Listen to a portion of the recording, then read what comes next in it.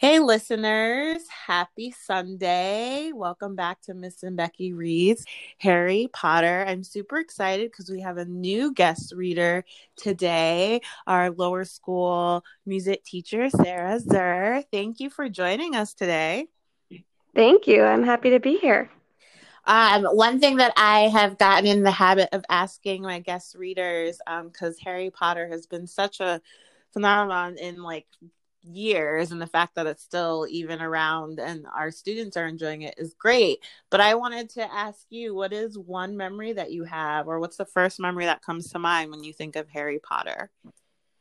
Well, I remember I was teaching school in New York at the time. I think it was around probably 1998 or 1999. And I remember students would just be walking through the hallways, bumping into each other because they were trying to read the book while walking down the hallways. And I said, "What is this? What is going on here?" And I had to get myself a copy. And it's probably the only time in my life that I've just stayed up all night reading book after book because I loved it so much too. Yeah, that seems to be the common thing that I hear from a lot of folks. It's just sort of being an experience in itself, more or less like bigger than the book, whether it's the movies or waiting in line for the next book to come out or swapping stories. So it's really nice to sort of hear those memories and make those connections to it. I think, especially during this time when we're living in such a weird life space, memories are sort of important. And if we can come up with happy moments, the better, right? So if it's connected to a book or it's just sort of anything like that, it feels nice to have those moments. For sure. Well, thank you for joining us. Listeners, just stick around to hear today's chapter, and hopefully you can do this again with us soon, maybe book three. I'd be very happy to. I think I'm going to read book two now again because I just have to keep going one more time. Thanks. Thank you for joining us. Okay, bye. Bye.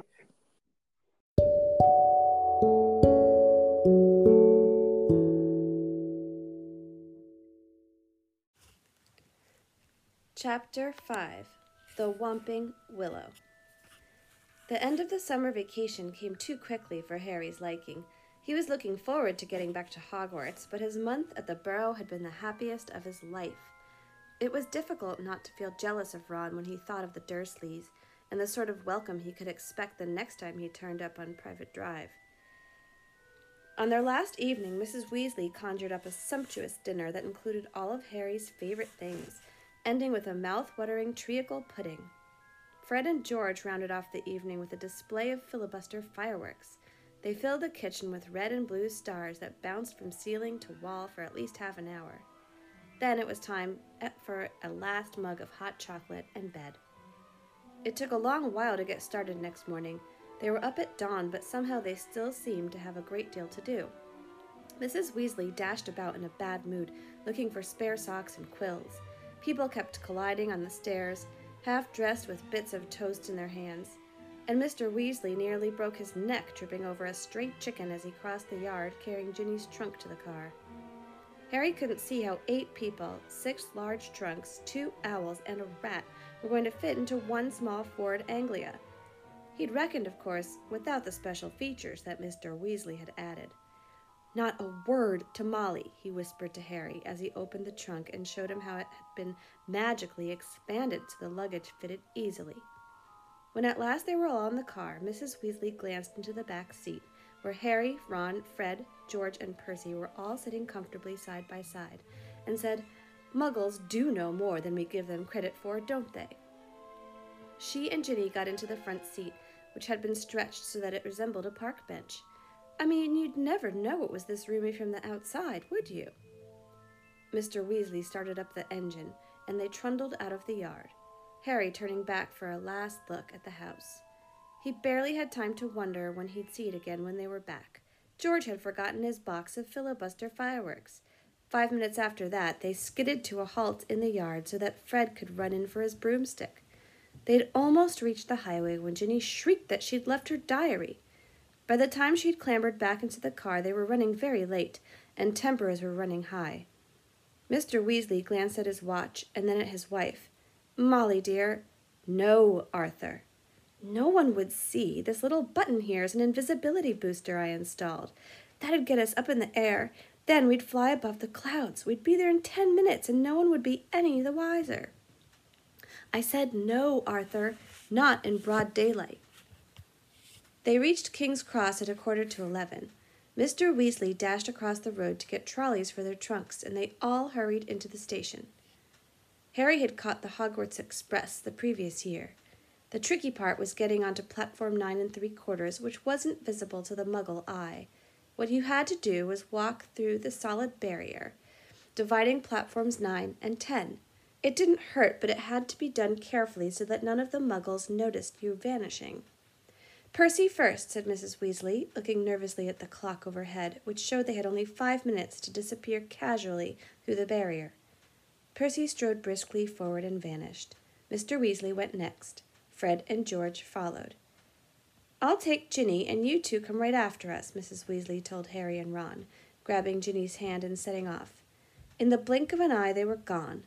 Let's go together. We've only got a minute, Ron said to Harry. Harry made sure that Hedwig's cage was safely wedged on top of his trunk and wheeled his trolley around to face the barrier. He felt perfectly confident. This wasn't nearly as uncomfortable as using flu powder. Both of them bent low over the handle of their trolley and walked purposefully toward the barrier, gathering speed. A few feet away from it, they broke into a run, and crash!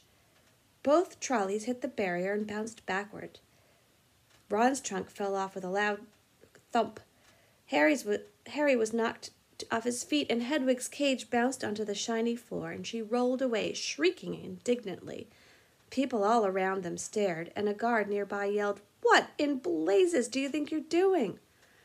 "Lost control of the trolley," Harry gasped, clutching his ribs as he got up. Ron ran back up to Hedwig, who was causing such a scene that there was a lot of muttering about cruelty to animals from the surrounding crowd. "Why can't we get through?" Harry hissed to Ron. "I don't know." Ron looked wildly around. A dozen curious people were still watching them. "We're going to miss the train," Ron whispered. "I don't understand why the gateway sealed itself." Harry looked up at the giant clock with a sickening feeling in the pit of his stomach. 10 seconds. 9 seconds. He wheeled his trolley forward cautiously until it was right against the barrier and pushed with all his might. The metal remained solid. 3 seconds.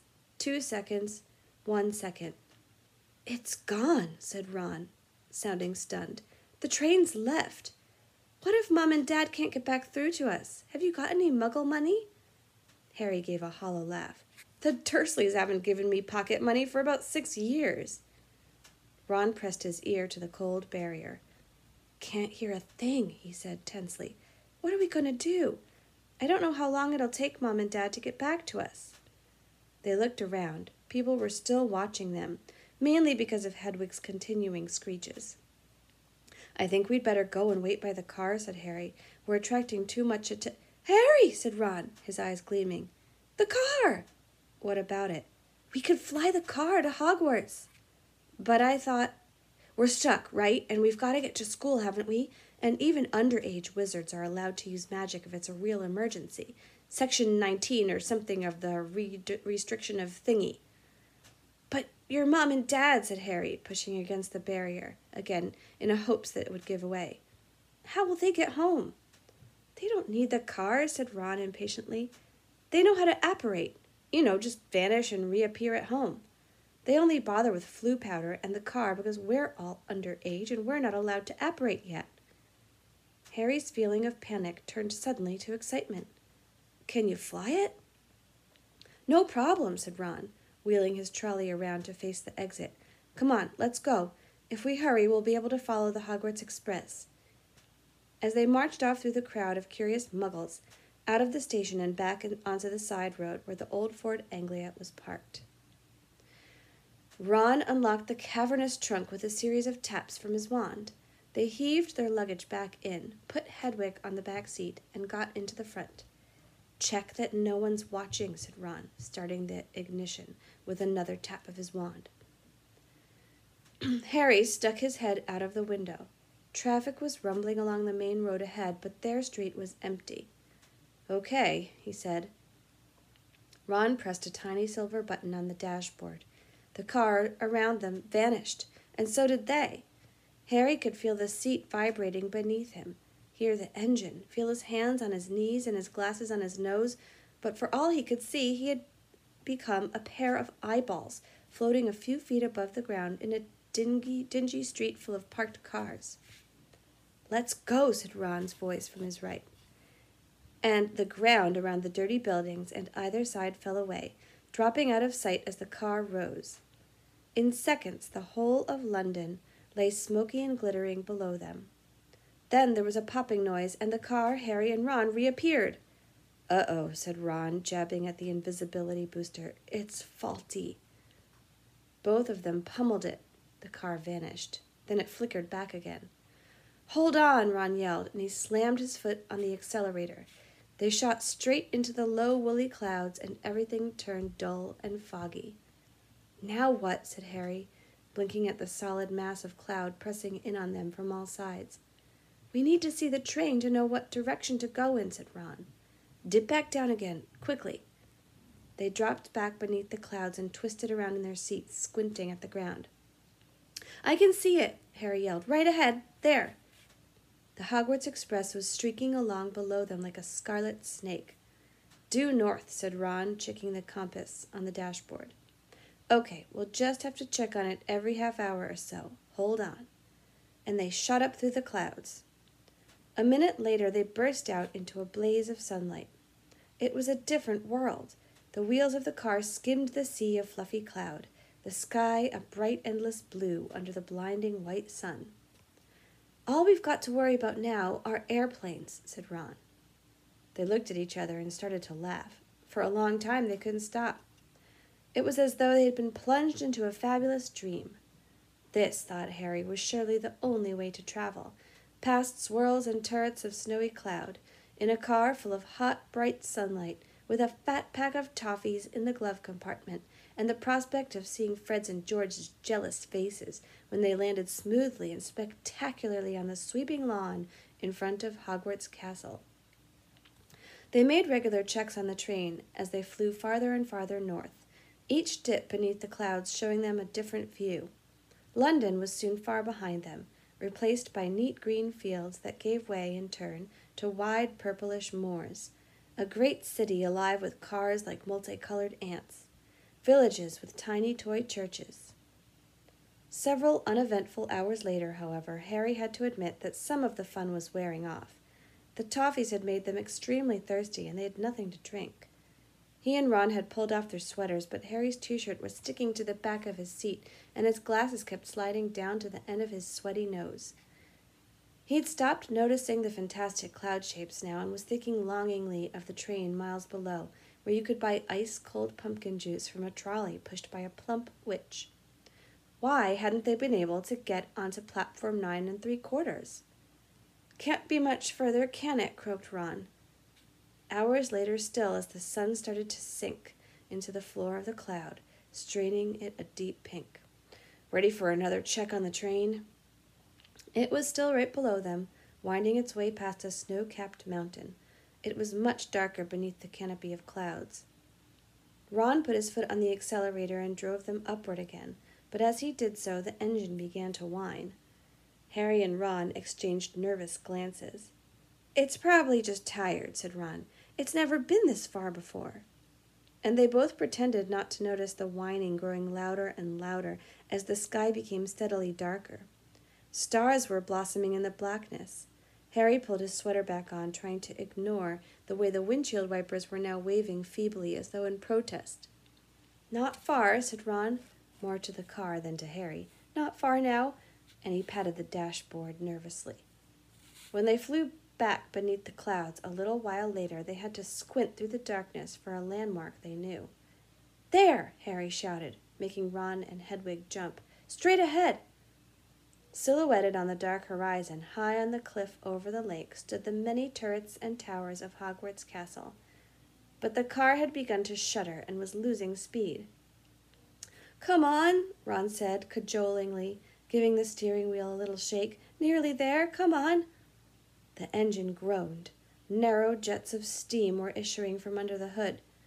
Harry found himself gripping the edges of his seat very hard as they flew toward the lake. The car gave a nasty wobble. Glancing out of his window, Harry saw the smooth, black, glassy surface of the water a mile below. Ron's knuckles were white on the steering wheel. The car wobbled again. "Come on," Ron muttered. They were over the lake. The castle was right ahead. Ron put his foot down. There was a loud clunk, a splutter, and the engine died completely. "Uh-oh," said Ron into the silence. The nose of the car dropped. They were falling, gathering speed, heading straight for the solid castle wall. "No!" Ron yelled, swinging the steering wheel around. They missed the dark stone wall by inches as the car turned in a great arc, soaring over the dark greenhouses, then the vegetable patch, and then out over the black lawns, losing altitude all the time. Ron let go of the steering wheel completely and pulled his wand out of his back pocket. "Stop! Stop!" he yelled, whacking the dashboard and the windshield. But they were still plummeting, the ground flying up toward them. "Watch out for that tree!" Harry bellowed, lunging for the steering wheel, but too late. Crunch! With an ear-splitting bang of metal on wood, they hit the thick tree trunk and dropped to the ground with a heavy jolt. Steam was billowing from under the crumpled hood. Hedwig was shrieking in terror. A golf ball-sized lump was throbbing on Harry's head, where he had hit the windshield, and to his right, Ron let out a low, despairing groan. "Are you okay?" Harry said urgently. "My wand," said Ron in a shaky voice. "Look at my wand." It had snapped almost in two. The tip was dangling limply, held on by a few splinters. Harry opened his mouth to say he was sure they'd be able to mend it up at the school, but he never even got started. At that very moment, something hit the side of the car with the force of a charging bull, sending him lurching sideways into Ron, just as an equally heavy blow hit the roof.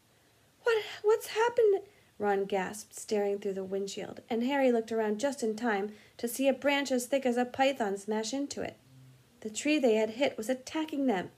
Its trunk was bent almost double, and its gnarled boughs were pummeling every inch of the car it could reach. "Arg!" said Ron, as another twisted limb punched a large dent into his door. The windshield was now trembling under the hail of blows from knuckle-like twigs, and a branch as thick as a battering ram was pounding furiously on the roof, which seemed to be caving. "Run for it!" Ron shouted, throwing his full weight against his door. But next second, he'd been knocked backward into Harry's lap by a vicious uppercut from another branch. "We're done for!" he moaned as the ceiling sagged. But suddenly, the floor of the car was vibrating. The engine had restarted. "Reverse!" Harry yelled, and the car shot backward. The tree was still trying to hit them. They could hear its roots creaking as it almost ripped itself up, lashing out at them as they sped out of reach. "That," panted Ron, "was close. Well done, car." The car, however, had reached the end of its tether. With two sharp clunks, the doors flew open, and Harry felt his seat tip sideways. Next thing he knew, he was sprawled on the damp ground. Loud thuds told him that the car was ejecting their luggage from the trunk. Hedwig's cage flew through the air and burst open. She rose out of it with an angry screech and sped off toward the castle without a backward look. Then, dented, scratched, and steaming, the car rumbled off into the darkness, its rear lights blazing angrily. "Come back!" Ron yelled after it, brandishing his broken wand. "Dad'll kill me!" But the car disappeared from view with one last snort from its exhaust. "Can you believe our luck?" Ron said miserably, bending down to pick up Scabbers. "Of all the trees we could have hit, we had to get one that hits back."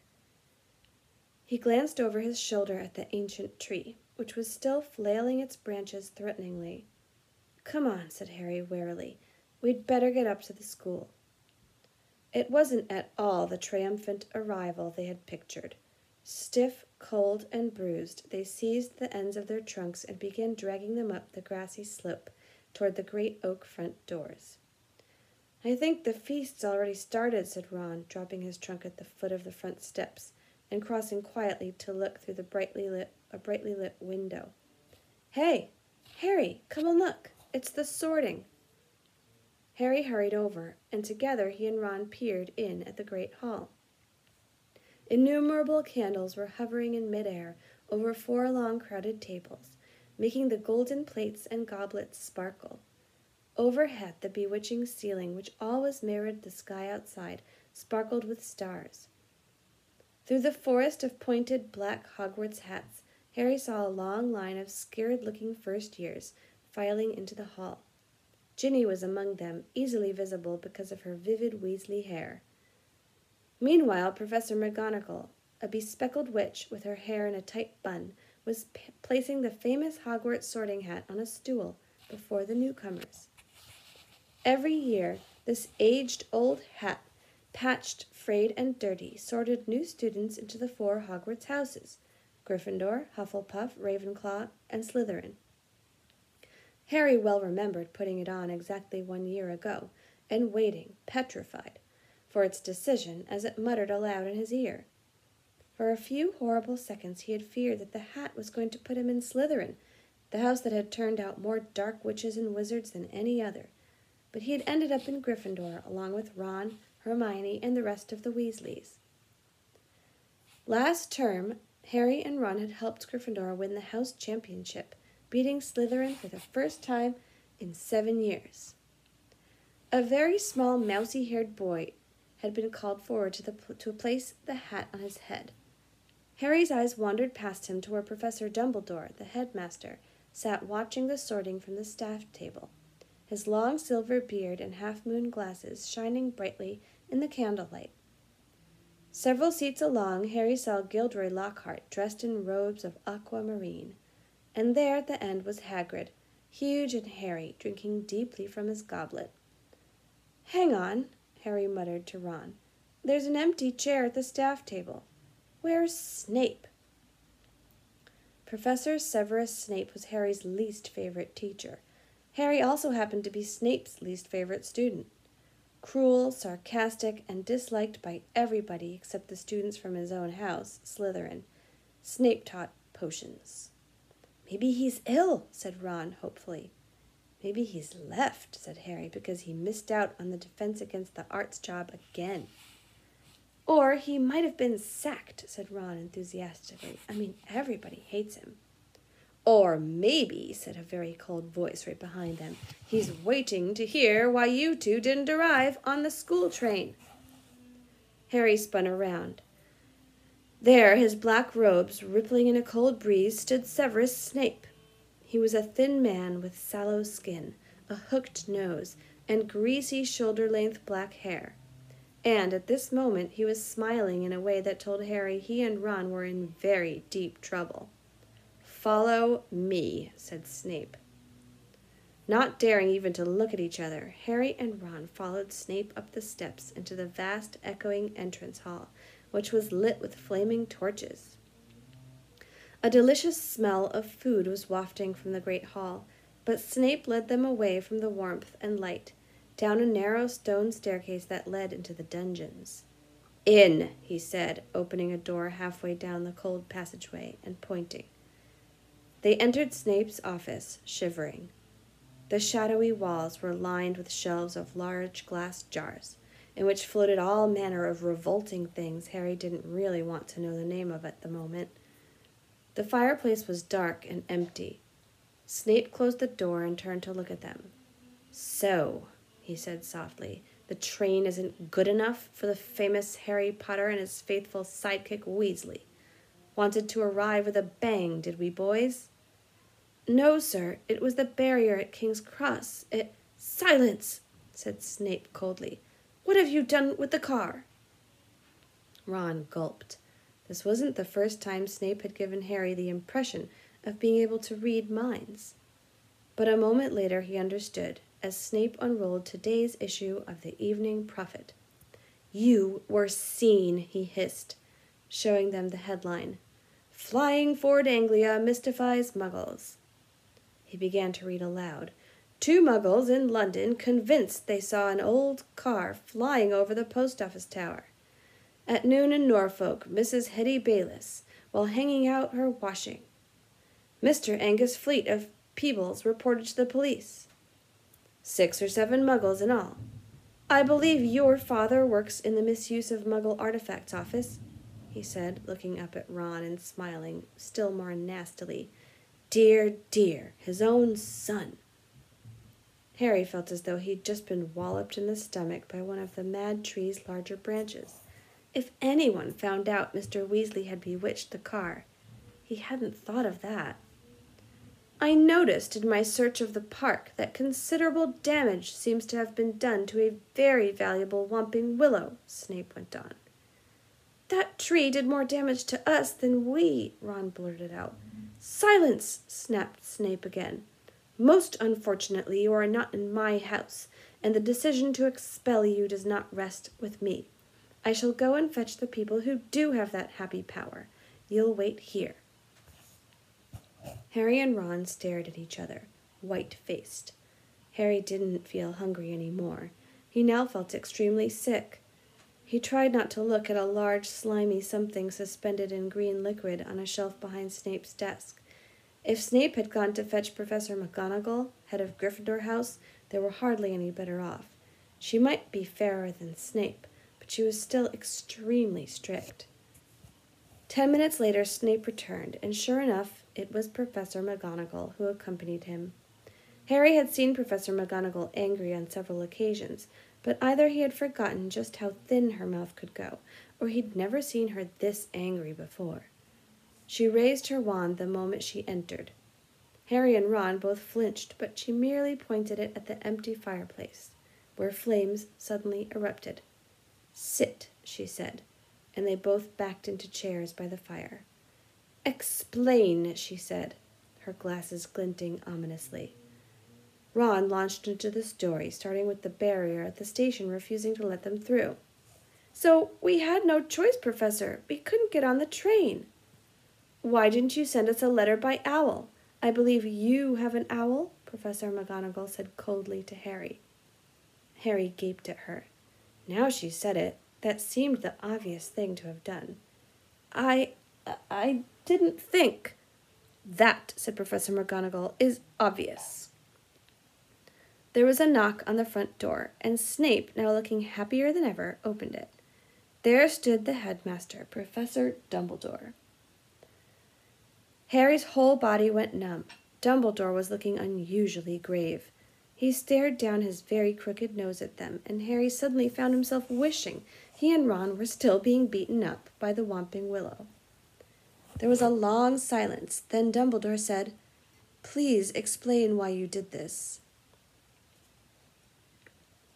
It would have been better if he'd shouted. Harry hated the disappointment in his voice. For some reason he was unable to look Dumbledore in the eyes, and spoke instead to his knees.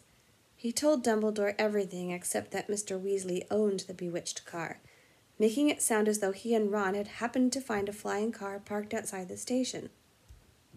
He knew Dumbledore would see through this at once, but Dumbledore asked no questions about the car. When Harry had finished, he merely continued to peer at them through his spectacles. We'll go and get our stuff, said Ron in a hopeless sort of voice. What are you talking about, Weasley? Barked Professor McGonagall. Well, you're expelling us, aren't you? Said Ron. Harry looked quickly at Dumbledore. Not today, Mr. Weasley, said Dumbledore, but I must impress upon both of you the seriousness of what you have done. I'll be writing to both your families tonight. I must also warn you that if you do anything like this again, I will have no choice but to expel you. Snape looked as though Christmas had been cancelled. He cleared his throat and said, Professor Dumbledore, these boys have flouted the decree for the restriction of underage wizardry, causing serious damage to an old and valuable tree. Surely acts of this nature... It will be for Professor McGonagall to decide on these boys' punishments, Severus, said Dumbledore calmly. They are in her house and are therefore her responsibility. He turned to Professor McGonagall. I must go back to the feast, Minerva. I've got to give out a few notices. Come, Severus, there's a delicious-looking custard tart I want to sample. Snape shot a look of pure venom at Harry and Ron as he allowed himself to be swept out of his office. leaving them alone with Professor McGonagall, who was still eyeing them like a wrathful eagle. "You'd better get along to the hospital wing, Weasley. You're bleeding." "Not much," said Ron, hastily wiping the cut over his eye with his sleeve. "Professor, I wanted to watch my sister being sorted." "The sorting ceremony is over," said Professor McGonagall. "Your sister is also in Gryffindor." "Oh, good," said Ron. "And speaking of Gryffindor," Professor McGonagall said sharply. But Harry cut in. "Professor, when we took the car, term hadn't started yet, so Gryffindor shouldn't really have points taken from it, should it?" He finished, watching her anxiously. Professor McGonagall gave him a piercing look, but he was sure she had almost smiled. Her mouth looked less thin, anyway. "I will not take any points from Gryffindor," she said, and Harry's heart lightened considerably. "But you will both get a detention." It was better than Harry had expected. As for Dumbledore's writing to the Dursleys, that was nothing. Harry knew perfectly well they'd just be disappointed that the Whomping Willow hadn't squashed him flat. Professor McGonagall raised her wand again and pointed it at Snape's desk. A large plate of sandwiches, 2 silver goblets, and a jug of iced pumpkin juice appeared with a pop. "You will eat in here and then go straight up to your dormitory," she said. "I must also return to the feast." When the door had closed behind her, Ron let out a long, low whistle. "I thought we'd had it," he said, grabbing a sandwich. "So did I," said Harry, taking one too. "Can you believe our luck, though?" said Ron, thickly through a mouthful of chicken and ham. "Fred and George must have flown that car 5 or 6 times, and no Muggle ever saw them." He swallowed and took another huge bite. "Why couldn't we get through the barrier?" Harry shrugged. "We'll have to watch our step from now on, though," he said, taking a grateful swig of pumpkin juice. "Wish we could have gone up to the feast." "She didn't want us showing off," said Ron, sagely. "Doesn't want people to think it's clever arriving by flying car." When they had eaten as many sandwiches as they could, the plate kept refilling itself, they rose and left the office, treading the familiar path to Gryffindor Tower. The castle was quiet. It seemed that the feast was over. They walked past muttering portraits and creaking suits of armor, and climbed narrow flights of stone stairs until at last they reached the passage where the secret entrance to Gryffindor Tower was hidden, behind an oil painting of a very fat woman in a pink silk dress. "Password?" she said as they approached. Said Harry. They didn't know this New Year's password, not having met a Gryffindor prefect yet, but help came almost immediately. They heard hurrying feet behind them, and turned to see Hermione dashing toward them. "There you are! Where have you been? The most ridiculous rumors. Someone said you'd been expelled for crashing a flying car." "Well, we haven't been expelled," Harry assured her. "You're not telling me you did fly here," said Hermione, sounding almost as severe as Professor McGonagall. "Skip the lecture," said Ron impatiently, "and tell us the new password." "It's Wattlebird," said Hermione impatiently, "but that's not the point." Her words were cut short, however, as the portrait of the fat lady swung open, and there was a sudden storm of clapping. It looked as though the whole of Gryffindor House was still awake, packed into the circular common room, standing on the lopsided tables and squashy armchairs, waiting for them to arrive. Arms reached through the portrait hole to pull Harry and Ron inside, leaving Hermione to scramble in after them. "Brilliant!" yelled Lee Jordan. "Inspired! What an entrance! Flying a car right into the Whomping Willow. People will be talking about that one for years." "Good for you," said a 5th year Harry had never spoken to. Someone was patting him on the back, as though he'd just won a marathon. Fred and George pushed their way to the front of the crowd and said together, "Why couldn't we have come in the car, eh?" Ron was scarlet in the face, grinning embarrassedly. But Harry could see one person who didn't look happy at all. Percy was visible over the heads of some excited first-years, and he seemed to be trying to get near enough to start telling them off. Harry nudged Ron in the ribs and nodded in Percy's direction. Ron got the point at once. "Gotta get upstairs. A bit tired," he said. And the two of them started pushing their way toward the door on the other side of the room, which led to a spiral staircase and the dormitories. "Night," Harry called back to Hermione, who was wearing a scowl just like Percy's. They managed to get to the other side of the common room, still having their backs slapped, and gained the piece of the staircase. They hurried up it right to the top, and at last reached the door of their old dormitory, which now had a sign on it saying, "Second Years." They entered the familiar circular room with its five four-posters hung with red velvet and its high, narrow windows. Their trunks had been brought up for them and stood at the ends of their beds. Ron grinned guiltily at Harry. "I know I shouldn't have enjoyed that or anything, but—" The dormitory door flew open, and in came the other second-year Gryffindor boys, Seamus Finnegan, Dean Thomas, and Neville Longbottom. "Unbelievable!" beamed Seamus. "Cool," said Dean. "Amazing," said Neville, awestruck.